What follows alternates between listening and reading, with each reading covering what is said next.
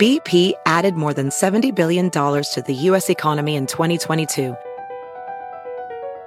Investments like acquiring America's largest biogas producer, Archaea Energy, and starting up new infrastructure in the Gulf of Mexico.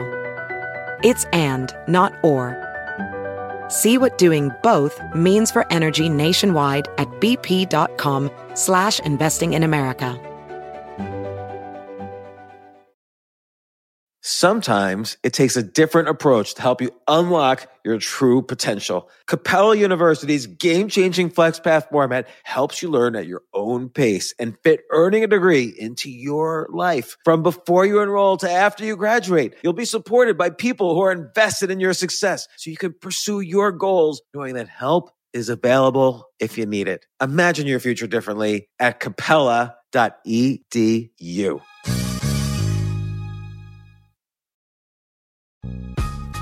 This isn't your average business podcast, and he's not your average host. This is the James Altucher Show on the Stansberry Radio Network.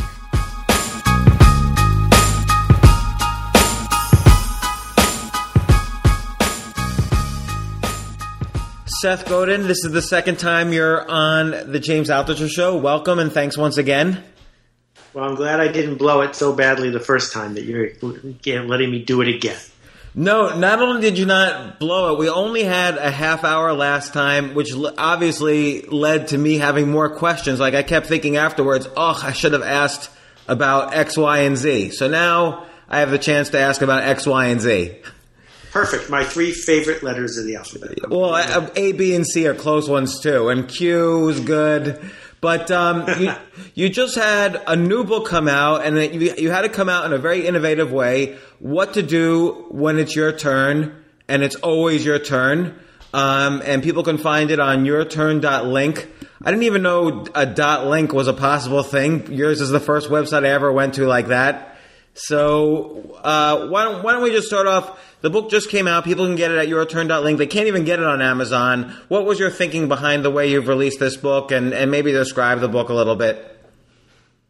The book is the most direct, brave testament I could come up with about what is holding us back. And I think what is holding us back is not access to tools or audience anymore. I think what's holding us back is the voice in our head that pushes us to be mediocre or that pushes us to hide. You know, Seth, I'm gonna keep interrupting, so I hope you don't mind. But go ahead. Do you think that's always what's held us back? So, for instance, the internet makes it seem like, now's the perfect time to start anything. But like as you point out, Isaac Asimov wrote 400 books on a typewriter well before the internet. There's always been things. It's always our own mind that initially holds us back before anything else. Well, let's be clear. There are 4 billion people on Earth who are held back by structural or cultural barriers that prohibit them from achieving their goals. And so right now we're already talking about just a third of the world that has this sort of access. But when I was coming up, if I wanted to get published, I had to send something to a book publisher in New York, and they had to pick me. And I got 800 rejection letters my first year as a book packager. Well, today you would get 0 rejections from the middleman because there is no middleman. Right. That in the 1850s or the 1950s, if you did not live in a city where there was an appropriate business that could hire you to do your craft, you could not do your craft. And today, if you want to be a craftsperson, a writer, a photographer, a freelancer, anything, it doesn't matter where you live. So the geographic things are falling away. Some of the structural things are falling away. And, all we have to do is look at the fact that, for example, 80 million people have started a blog, but almost nobody has finished one. Almost nobody has kept at it for months or years at a time. And there's nothing expensive about doing it. In most cases, it's free. So why don't people do it, despite the fact that there are all these clear and obvious benefits, both psychological and commercial, to being seen and respected as someone who speaks up, as someone who shares. So, your career has been going on for a while, and it's been incredibly successful. But one of the compass points in it is that you regularly and consistently share what you know. And there are plenty of other people who aren't succeeding, who are afraid to share what they know, and it's not because there's a structural thing keeping them from sharing. Right. So it seems like people have kind of their go-to excuses. So sometimes they don't want to share what they know because they're hoarding what they know. Or sometimes they feel, even in today's day and age, they still don't have the right equipment to make a video or the right software to write a book. Like, everybody kind of has their go-to excuses. And I sort of feel like the theme of not only what to do when it's your turn, but a lot of your more recent books is the barrier now is totally in your head. That's right. And I find that really profound. And I don't think I'm boring people yet, but because I keep cutting closer to the bone. The profundity is that when we are forming who we become when we are teenagers, this narrative in our head gets amplified by our teachers and sometimes by our parents and often by our friends. And so what we need to undo is at the very core of who we are as humans, because culturally we have had our brains polluted by a whole bunch of stuff that's just not true. Well, and that leads that leads to two questions, and I apologize again for interrupting, but it leads to two questions. You use the word polluted, and yet it wouldn't have quite, and I agree with you, but it wouldn't have really happened that way unless there were positive benefits to it as well. So the fact that maybe the majority of the people needed to be regimented in some way, I don't know. I'm just brainstorming why that could be, that everything became so regimented for so long. Well, we know why, and I wrote a free manifesto called Stop Stealing Dreams about this. The industrial age, starting in the 1800s, was the most profound change that has ever happened to this planet. The industrial age changed everything we own, everything we consume, how we talk, how we go to work every day, and it made billions of people rich. It was this engine of productivity and technology working in sync to mechanize and pave the earth. But in order to do it, you need a hierarchy, and the hierarchy involves someone who owns the company, the factory, the institution, and everyone else who does what they are told. And that project, which took 50 years of training almost everyone on earth to do what they are told, had never been tried before, and it was an enormous success. And so we invented public school to train children to sit still long enough to work in a factory. That's its function. And I love that. Now that we are in this post-industrial age, it's all leftover. That's not what we are rewarding going forward. We don't say, give that person a raise, he's the most obedient person who's ever worked here. Well, I like how you refer to the difference between what we had as the industrial economy and what you call now the connection economy. So that the way, what to do when it's your turn really is to connect with other people. And that's how you get rid of the scarcity implied by economy. Exactly. I think that's the most cogent way I've ever heard it explained. So back to what I set out to do with the book. Unlike some people, I don't write books because it's what I do. I write books because I have no choice. And I had waited 2 years and pretty much thought I was done writing books because people would rather read a blog post or listen to a podcast. And this book would not let go of me. And so I did it. And then the question is, all right, well, if you have this new format that isn't particularly friendly in the bookstore because they don't know where to put it, and it's not particularly appropriate in an online store because you really need to hear about it or see it because it's in full color and feels like a magazine, how then to bring the book to the world? And what I decided was to invest everything in what I call horizontal publishing, meaning structure the whole operation so that you will almost certainly hear about it, not from Seth talking to James in a podcast, but from your friend Tim or your friend Sue or your friend Faith saying, you need to read this book. Person to person, side to side, the way ideas spread today. So that's why I published it myself. That's why it's on its own website, because if you buy one, I accidentally ship you 2, and if you buy 3, I actually ship you 5, because what are you going to do with the extra books? You're going to share them. I love that. And have you had feedback from people who have shared and heard about you through the sharing of the book? Yeah, so I have some really cool data. The first thing that's so gratifying is there have been a couple spikes, because those are the days that I blogged about it. But when there aren't spikes, week over week, sales are going up, not down. And that can only be happening because people are telling other people about it. And that's what the whole bet is. And then the other thing that I'm finding is that I'm hearing from people who say, I didn't know you had a new book, because they don't read the blog as closely as I write the blog. I didn't know you had a new book, but my friend gave it to me, and I want to tell you blank. It's the best thing, whatever, whatever. And that is what, as an author, you know, that is what makes every author happy. Not that Barnes & Noble gave you a big promotion, but that someone cared enough about the contents of a book to give it to someone else. You mentioned earlier about, again, how we have to kind of unlearn all these things that we learned in order to basically know that it's okay for us to take our turn. How did you, what was going on in your head when you were a teenager that basically, because you started taking your turn pretty early on, I would say, even before you started Yo-Yo-Dying, like when you were doing book packaging and so on. What was going on in your life starting from an early point? Well, I won the parent lottery. They raised free-range children and encouraged me from a very young age to do things that other parents thought were foolish or reckless, as long as they had at their heart. Like what? Like what? So when I was 14, my dad put me on a boat with this guy who needed to take his boat from Buffalo to Detroit.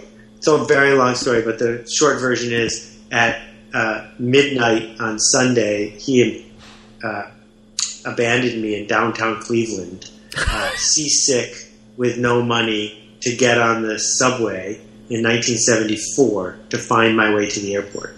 And, I did this all by myself, no cell phones, no support, got to the airport, called my parents, told them I was at the Hilton, and I had $10 left. The next morning, my mom calls me, wakes me up at 6 and says, "You're in Cleveland," because I had forgotten to say that I was in Cleveland. She thought I was in Detroit, where I was supposed to be.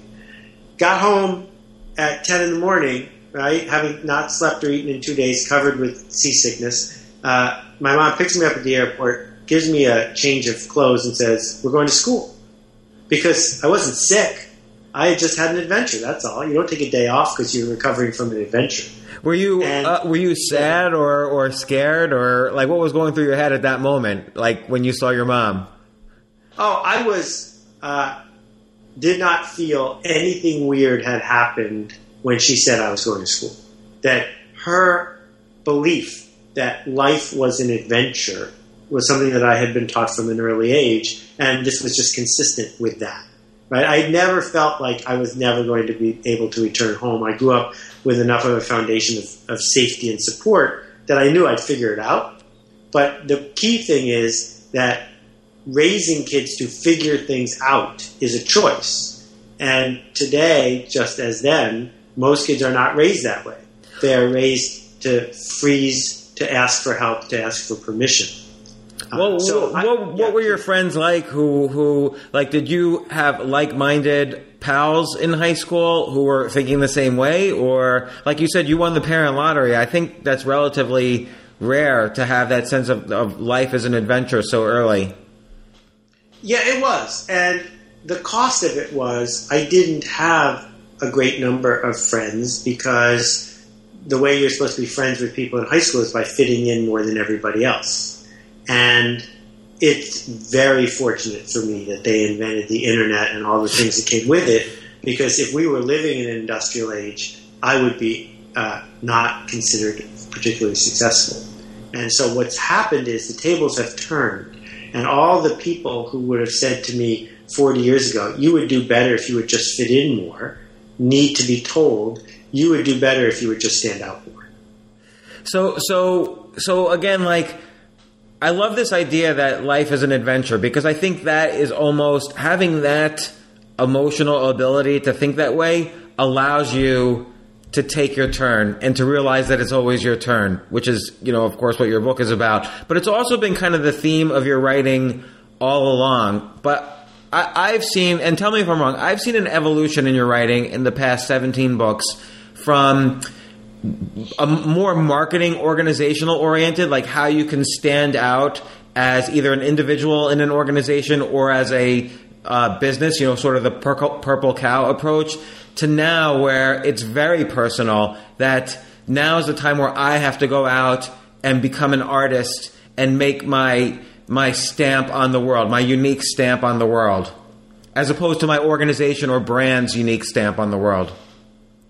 Well, several things changed at the same time, and I was lucky enough to be part of this.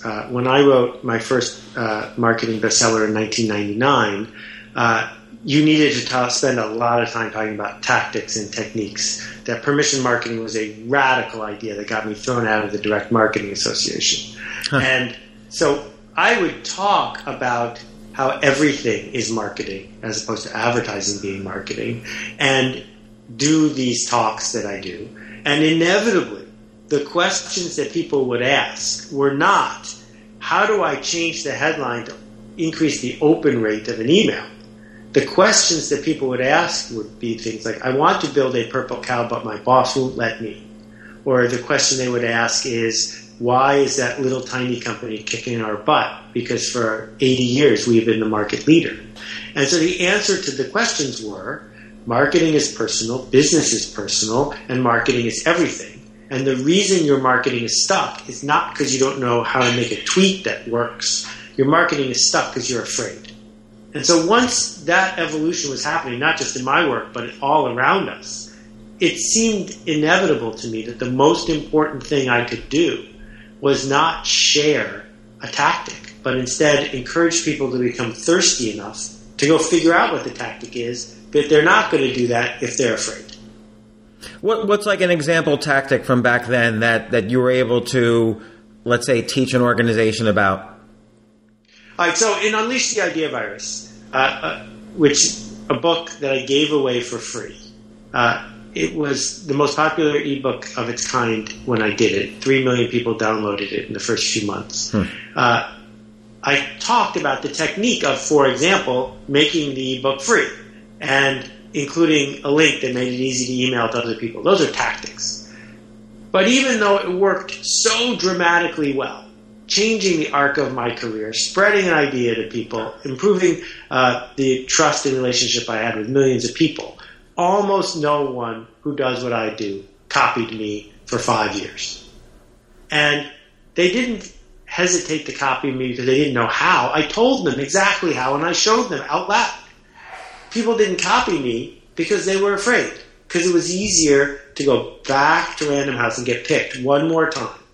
And the people in the book industry didn't copy me because they decided it was easier on their watch to ride out the book publishing thing as opposed to push it to change faster. And so that fear, that hesitation, that bureaucratic hesitancy to say, I made this, it might not work, is what has slowed so much of the cultural change that's getting done by around the edges, but not in the center. I think it could be at that point, really, where your writing started to take a more personal focus, not personal on you, so to speak, but personal on the reader. So for instance, even the guy who says, I'd like to do this, but my boss won't let me, he's afraid of his boss. He could still figure out ways to do it, my guess is, in most cases, but there's still some kind of fear factor that's happening there. Exactly. The answer to the question is, well, you're going to your boss and saying to her, I want to do this radical new thing, and if it works, I get the credit, but if it doesn't work because you gave me permission, you get the blame. And if you say that to your boss, why on earth would she say yes? Right. And the way that change happens in organizations is when people take the blame but give away the credit. And if you do small things, and every time they work, give credit to your boss, and every time they don't work, take the blame, A, you're not going to get fired, And B, there's going to be a line out the door of people who want you to do the next thing because that's what everyone's looking for. So when people say my boss won't let me, what they're actually saying is my boss won't let me off the hook. And that's a totally different sentence. I always find in situations like that, and look, I'm always in favor of people looking for entrepreneurship and ways to start their own businesses and, ways to pick themselves, as you call it. But I always encourage people who are employees to never hoard credit. Like, always give credit to your boss, because that will just reflect well on you and allow you to do whatever you want within the organization. You could be an entrepreneur within your organization. And I think that's a way to get around that fear. Oh, absolutely. You nailed it. So what are things, and a lot of this is also related to kind of teaching people how to get out of their comfort zone. So, and that's how you take your turn when everyone has told you not to take your turn. So what are some things and some examples people can do to get out of their comfort zone, even if they want to just practice it? Here is the most important concept, and you have a cerebral audience, so I'm going to go straight to the conceptual way to think about this. Go for it. If you believe that your job is to avoid fear, then staying in your comfort zone is a brilliant strategy, because it is the best way to avoid fear. On the other hand, if you believe that the thing you are going to get paid for is exposing yourself to fear, that putting yourself in a place where others and you are afraid, then that's your job. And once you get that, then you will seek out ways to get out of your comfort zone without an asterisk next to them, which is, how do I get out of my comfort zone without feeling fear? That's like saying, how do I run the Boston Marathon without getting tired? Right, but no one who runs the Boston Marathon asks that question. Right, but I would say someone who runs the Boston Marathon has spent years practicing. First they ran a mile, then 2 miles, and 3 miles. People don't really know where their fear factor is. How do they practice kind of finding where their wall of fear is, or going beyond that wall of fear? Right. So, in fact, there's this huge fog of denial around what you just said, and I'm not going to agree with it. Everyone knows where their tired is, and even if you run a mile, or if I run a mile, I will become tired, which is one reason that I don't do it very often. But by the way, if I run a mile, I would collapse dead, so it's okay. So if you want to know what your fear looks like, here's what you do. The next time you're in the train station, walk up to somebody and say, hi, here's a $5 bill. Would you like to buy it for $1? Now, that's a great one. By every external measure, there is zero risk of this transaction, right? It's going to cost you $4, but it's not going to cause you to lose your job or anything else. So why is it so hard to do that? Why is it so hard to walk up to a stranger and try to have a transaction with them that will clearly benefit them? Or to go to things that are far more generous, what happens if you go to a soup kitchen and not only volunteer to serve soup, but then spend the hour after lunch sitting with people who are not like you, looking them in the eye and asking them to tell you their story? Most people hesitate to do that for a whole bunch of complicated, rational, fearful reasons. So there are all these places we can go to dance with fear. And, my mantra of everyone should have a blog and everyone should blog every day is primarily because if you cajole yourself into speaking your truth, every single day on schedule, you will learn to dance with fear. And you will be able to write until you are not afraid of writing anymore. And so how did you start doing this? How did you start 20 years ago, start going beyond where you were afraid? Well, so at the beginning, I knew that I had a desperate need to be self-employed. That my brushes with jobs made it clear that unless I had a very special boss, work in the traditional sense was going to make me very unhappy. And so I leapt into making stuff for the book industry because I thought it would be a fun and possibly lucrative, but not that lucrative way to make a living. The goal was never to make a big profit. It was just to be able to keep doing it. But then I discovered, probably 5 years into it, that I was hiding from big projects. I was hiding from projects that felt like they might not work. I had been doing small, trivial stuff instead. And when I sold the Business Almanac, which was basically the internet in an 800-page book before there was a World Wide Web, it was a project that no human being could do by themselves. It was 7 people working full-time in a room together with semi-custom software to write and typeset this mammoth book. And the whole time I was doing it, there was no certainty that it would work. And that feeling and the success that came from it became, for me, the thing I associated with doing important work.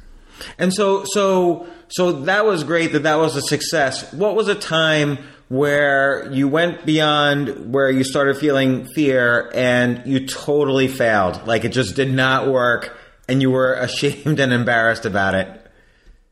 Well, that was most of the time. I'm not ready to give myself shame most of the time because I think that has a moral component to it. But, when we were running Yoyodyne, the company that invented commercial email, we had 2 big clients at one point, AOL, the online service, and Carter Wallace, the people who made Arid Extra Dry deodorant. And we started, through a technical error, sending all the AOL users Arid Extra Dry promotion and all the Arid Extra Dry deodorant users AOL promotions. And we didn't do it once. We didn't do it twice. It felt like we did it 3 weeks in a row. And the good news is the third time, we really didn't. I just thought we did. But it became clear to me that we had to buckle down and not be reckless in the way we were growing things because we were making promises to people. And why didn't AOL fire you after that? Oh, AOL not only fired me, they threatened to have me arrested. Oh, my God.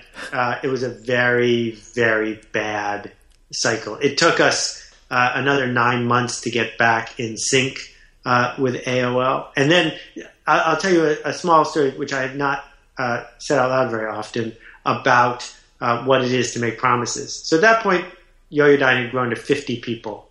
And we got a contract to build something for AOL that would run in their chat rooms. We invented this idea of coming up with a profitable way for AOL to change their chat rooms. And in those days, AOL was $3 an hour, and we negotiated a deal where we would get a 25% royalty. So for every hour people spent in our chat rooms, we were going to make 75 cents, and we were talking about millions and millions of hours a month. Huh. And we built this whole piece of software, and it worked, and it tested beautifully. And 2 days before we were going to launch it, AOL switched its pricing to flat rate pricing. And as a result, there were no royalties. As a result, they canceled the project. As a result, I had to look 50 people in the eye and say, I promised you we were onto something, and we're not. And that fear is one of my deepest professional fears, of making these promises to people you work with or to people you're delivering to, and then not being able to keep them. Not through necessarily a failure of your own, but because that's the way the world works. And so, like, what did you do that night? Like, how did you deal with the stress and anxiety that one thing, and as you say, it was out of your control, just like the world is naturally chaotic, but you still have to personally deal with it. What did you do? Well, on an external level, it was about looking each and every person in the eye and taking as much responsibility and bringing as much compassion to the situation as I could, because I find that hiding behind a bureaucracy and using indeterminate pronouns does nobody any good. And then, of course, you've absorbed all of this, and the question is what you do with it. And what works for me is to go for a walk that can be as long as is necessary, but you don't finish the walk till you're done, where you try to put this combustion, this failure, this ending into perspective, which is that you only have 2 choices going forward.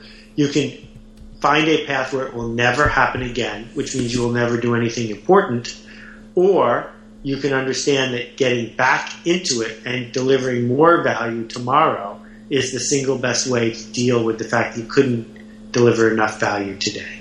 And did you have to lay off any employees? I am thrilled to say that we never had to lay off anybody from that project or most projects, but it was a very close thing. We were regularly within a week of missing payroll. At one point, we had to send our senior sales guy to our biggest client to collect a check, because if we had waited one day for it to arrive by Federal Express, we would have not been able to make payroll. And and I just want to, I think Yoyodyne's interesting because it's one of those internet companies that got sold in the late 90s. You sold to Yahoo. You became director of marketing at Yahoo. What happened? How did you basically sell the company? Like, how did Yahoo approach you? Like, what happened there?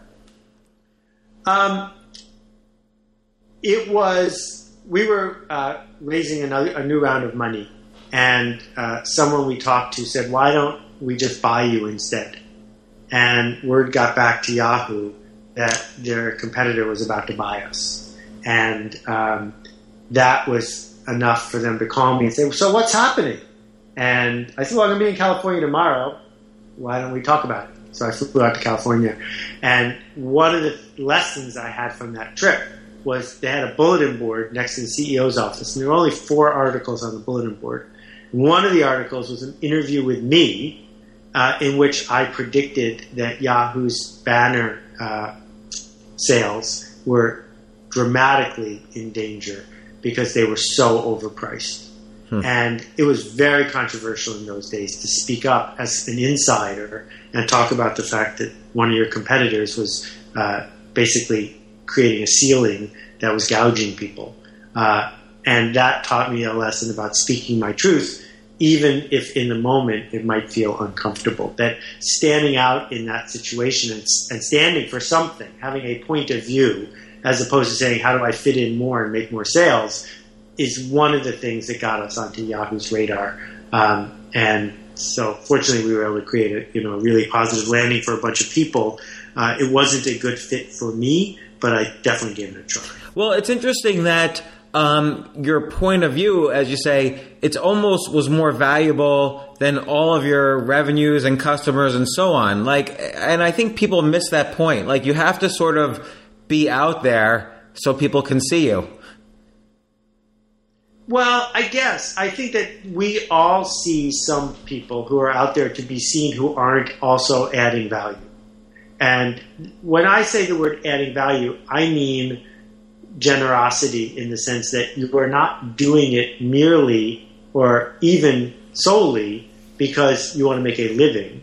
You are doing it because contributing to a community you care about is work worth doing in its own way. So that this podcast, Milton Friedman would say, James, you're an idiot. The economic value of this podcast is ridiculous.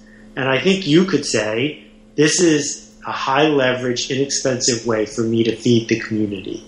And if you feed the community enough, everything's going to work out.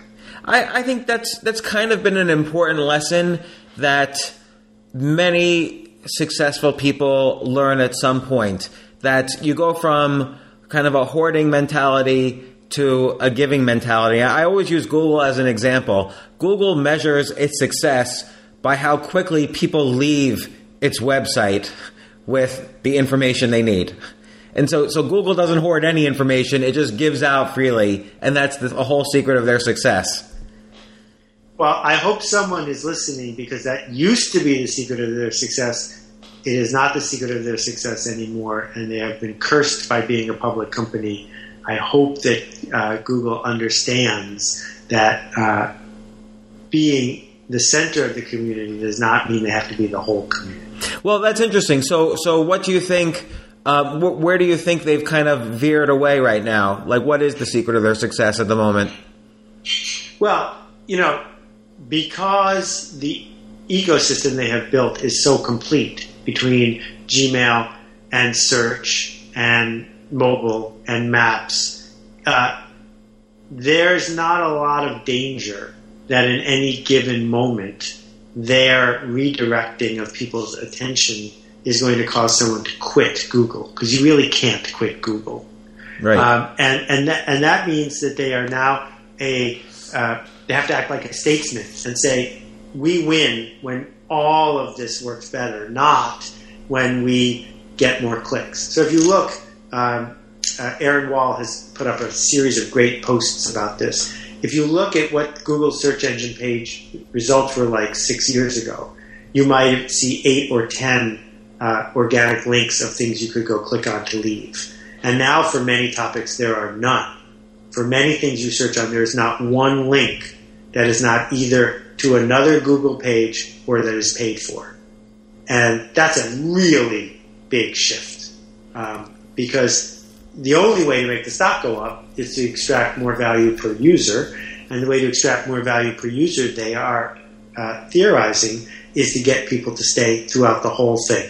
So you type in a hotel, you see their map, you see the reservation thing for which they earn some income, and you've never left, right? And done perfectly, that works great. But what we see in almost every industry is when it becomes a monolith, things stop getting done perfectly. Yeah, it's interesting. So, and it reminds me a little of your old business Squidoo and its model, where it was more curated to make sure that there was value per topic. Right. And when Squidoo worked the way it was supposed to, we desperately wanted people to leave our site. We weren't optimized to get people to stay, because we understood that if people came and left, we were creating a series of breadcrumbs that would add value. We weren't, we were the 40th biggest website in the U.S. We weren't the first biggest. And so the game was different for us, which was, how do we contribute as generously as we possibly can? And one of the challenges we had is we had 3 million users who were creating these pages, and getting them all into sync was always a challenge, because their objectives might be different than our objectives. So, getting to your book, what to do when it's your turn. Let's say someone's, sitting in their cubicle at some company, Procter & Gamble, wherever, and they're looking at this and they're thinking, boy, I'd really like to break out of the shell. I'd really like to take my turn, but I have no idea what to do. I've been in the system for all these years, or maybe they're not thinking this directly, but this is what they are. Where are their opportunities? How can they seek out their opportunities? Well, if I was going to get really tactical, step by step, I would say, all right, tonight you were planning on going home and watching Girls and the evening news, an hour and a half of television. Instead of doing that, let's remind ourselves that your passion is cricket or curling or some sport like that. Go build a curling blog, and every day write something useful about curling, and then start organizing and coordinating the other people around your community or the world who are into curling, and start a curling association and a curling discussion board, and put out new ideas into the world about how curling could be better. And just give up 3 hours a week of television to do this.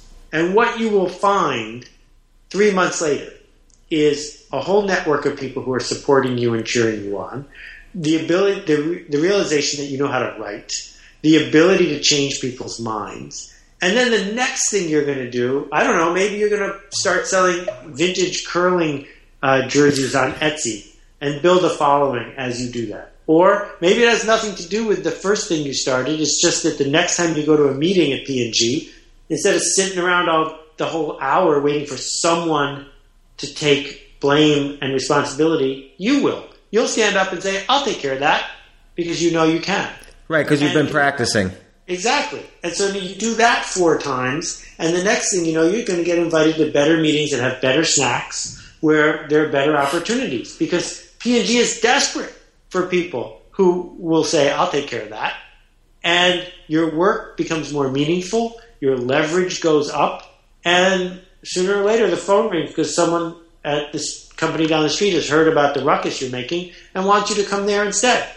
So not everyone wants to climb the corporate ladder, but I hope we're interested in climbing the ladder of meaningfulness, the ladder of generosity.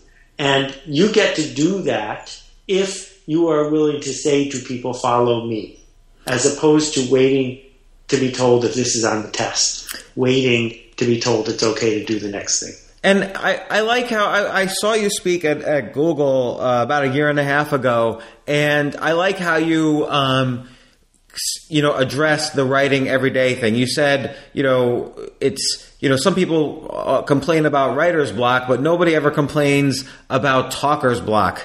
So just even somebody talking about curling can just jot down what they were talking about, and then they have a blog post. So it's really not... It's not like this huge hurdle to start blogging every day. Well, it's a huge hurdle to acknowledge to yourself that you are creating a permanent digital record of something you thought. A lot of people don't want to do that. A lot of people, it's fascinating. If you call up a call center, and I think call center employees are overworked, poorly respected, and underpaid. But if you call up a call center of any kind, after the recording that says this call is going to be recorded for quality, and say to the person who answers the phone, I am recording this call, the entire call is going to be different. Because the whole idea of thinking that you are on the hook is something we have been fighting against since we were 5 years old. And I am encouraging, and I think you are encouraging people to put themselves on the hook. Because when we do that, that's when we're going to do our best, most highly leveraged, most generous work. So I am just on a tear trying to get people to understand the huge opportunity they have to be on the hook. And I think it's a privilege. And you're right, it is scary. So I always tell people I don't publish a blog post unless by the time I finish writing it, I'm scared to hit publish. And I have no idea what's going to happen, but I usually find the more scared I am, the more it somehow either touches people or, unfortunately in some cases gets people angry. So I think it's very true, but there's no denying that fear is real. And it's not fun to overcome fear, even though it might be fun and interesting to see the outcomes of overcoming that fear. It's not like you don't get any rewards immediately for overcoming fear. All you are is scared and maybe a little depressed when you're afraid. Well, let's think about the narrative here, because if you've been skiing or snowboarding or to an amusement park when there are roller coasters or any activity where people are paying money and time to experience something that seems frightening to others. And then, as you watch them get better, they keep upping the stakes, right? It's not enough to ski. Now you have to ski out of bounds, and you have to cat ski, and you have to heli ski, right? Well, we do those things because culturally we created a box to put them in. We call it adventure sports or whatever, right? And I'm arguing that it is possible to do something from an office chair, something from a podium, something at a keyboard that feels just as gratifying as the adrenaline we get from powder skiing, but that is actually contributing far more to the culture that we care about. And if you can put it in that box, it's not about surviving or pushing through the fear. It's about dancing with the fear. Yeah, I really agree with that, particularly since I don't do any adventure sports. This podcasting is my adventure sport. So, I wanted to ask you, and this is a little off to the side, but, you did very well, obviously, with Yo-Yo Dying. You've done very well with your books. This is now, your 18th book? Not counting the books you've packaged in the past. This is like What to Do When It's Your Turn, I think, is your 18th book that you've published. Right. Why do you keep doing it? And that might be the stupidest question ever, but I'm just curious. What motivates you at this point? Yeah, it's not a stupid question at all. It's something I spend a lot of time working on, trying very hard to figure out my next project, because it's probably not a book. There are two questions you're asking me. One, why books? And I think books have a magical power. They remind us of things from when we were little. They are self-contained. They are accessible. They last. They can be shared from person to person. They are an artifact that's been perfected over hundreds of years. I am thrilled that I get to make a book. So I love books to begin with. But then the second question is, why do any of this? Why not just go sit in Tahiti? And for me, the work I do has never once been about making a profit. I just want to be able to keep doing the work, because given a choice between getting paid $100 to sit still for an hour and do nothing, or getting paid $1 to change somebody for the better, I would do the second one every time. Do you fear? Do you personally fear for legacy? So you keep putting out there to almost like further cement the legacy you leave? I am way past that. I decided 10 years ago that I wanted to be judged by what the people who learned from me teach other people.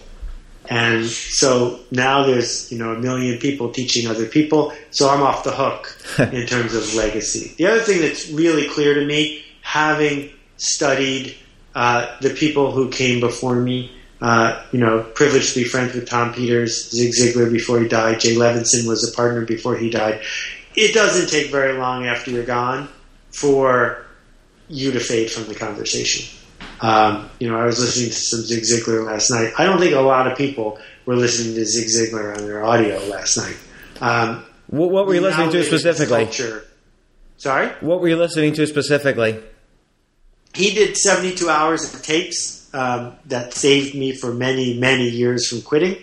One on motivation, one on goal setting, one on selling. I strongly recommend them and have been for a long time. But our culture now has such a short half-life that you say to someone, on the door of my office, I've got a picture of Bella Abzug, Miles Davis, and a few other people. And people say, who's that? And I say, Miles Davis. And they say, Miles who? Right? So, the chance that any of us are going to be culturally immortal is pretty close to zero.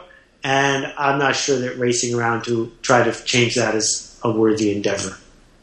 So what books do you recommend? Given your love of books and your love of writing, what books do you recommend kind of the aspiring entrepreneur or those people who want to take their turn now, who are gonna do what you suggest?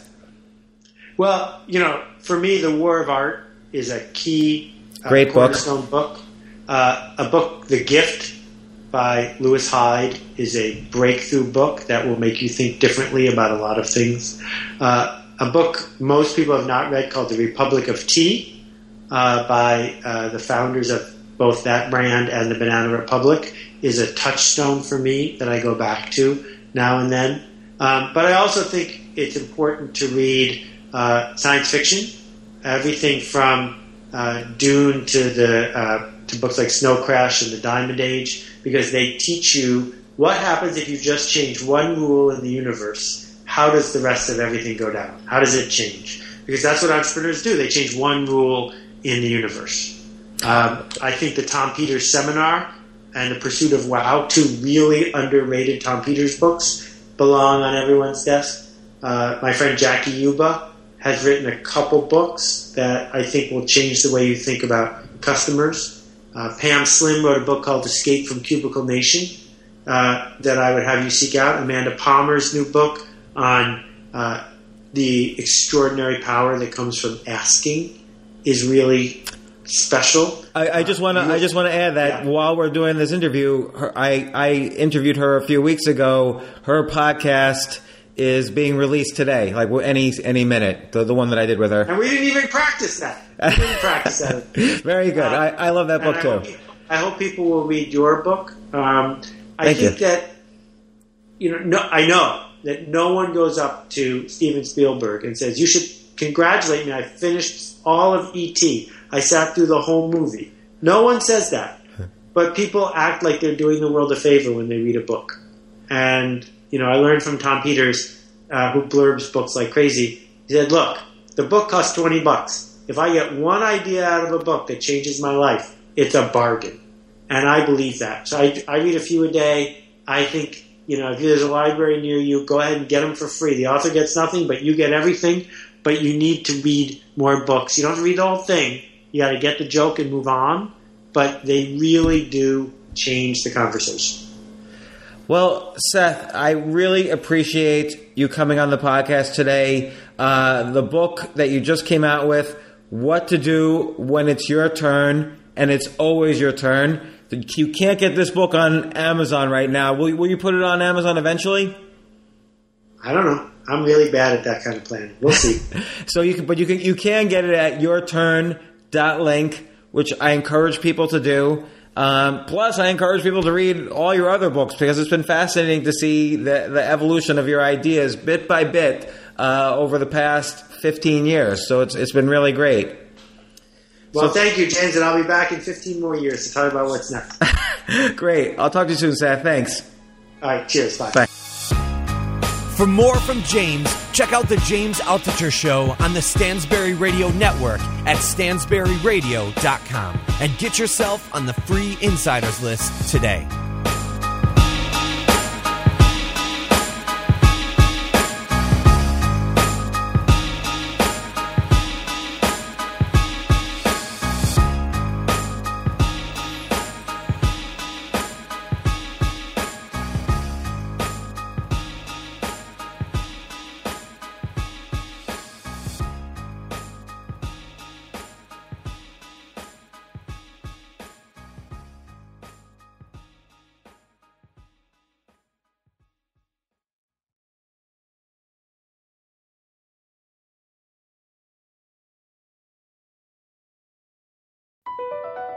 BP added more than $70 billion to the U.S. economy in 2022 by making investments from coast to coast.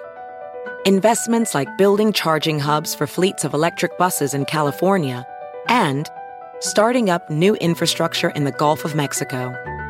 It's and, not or.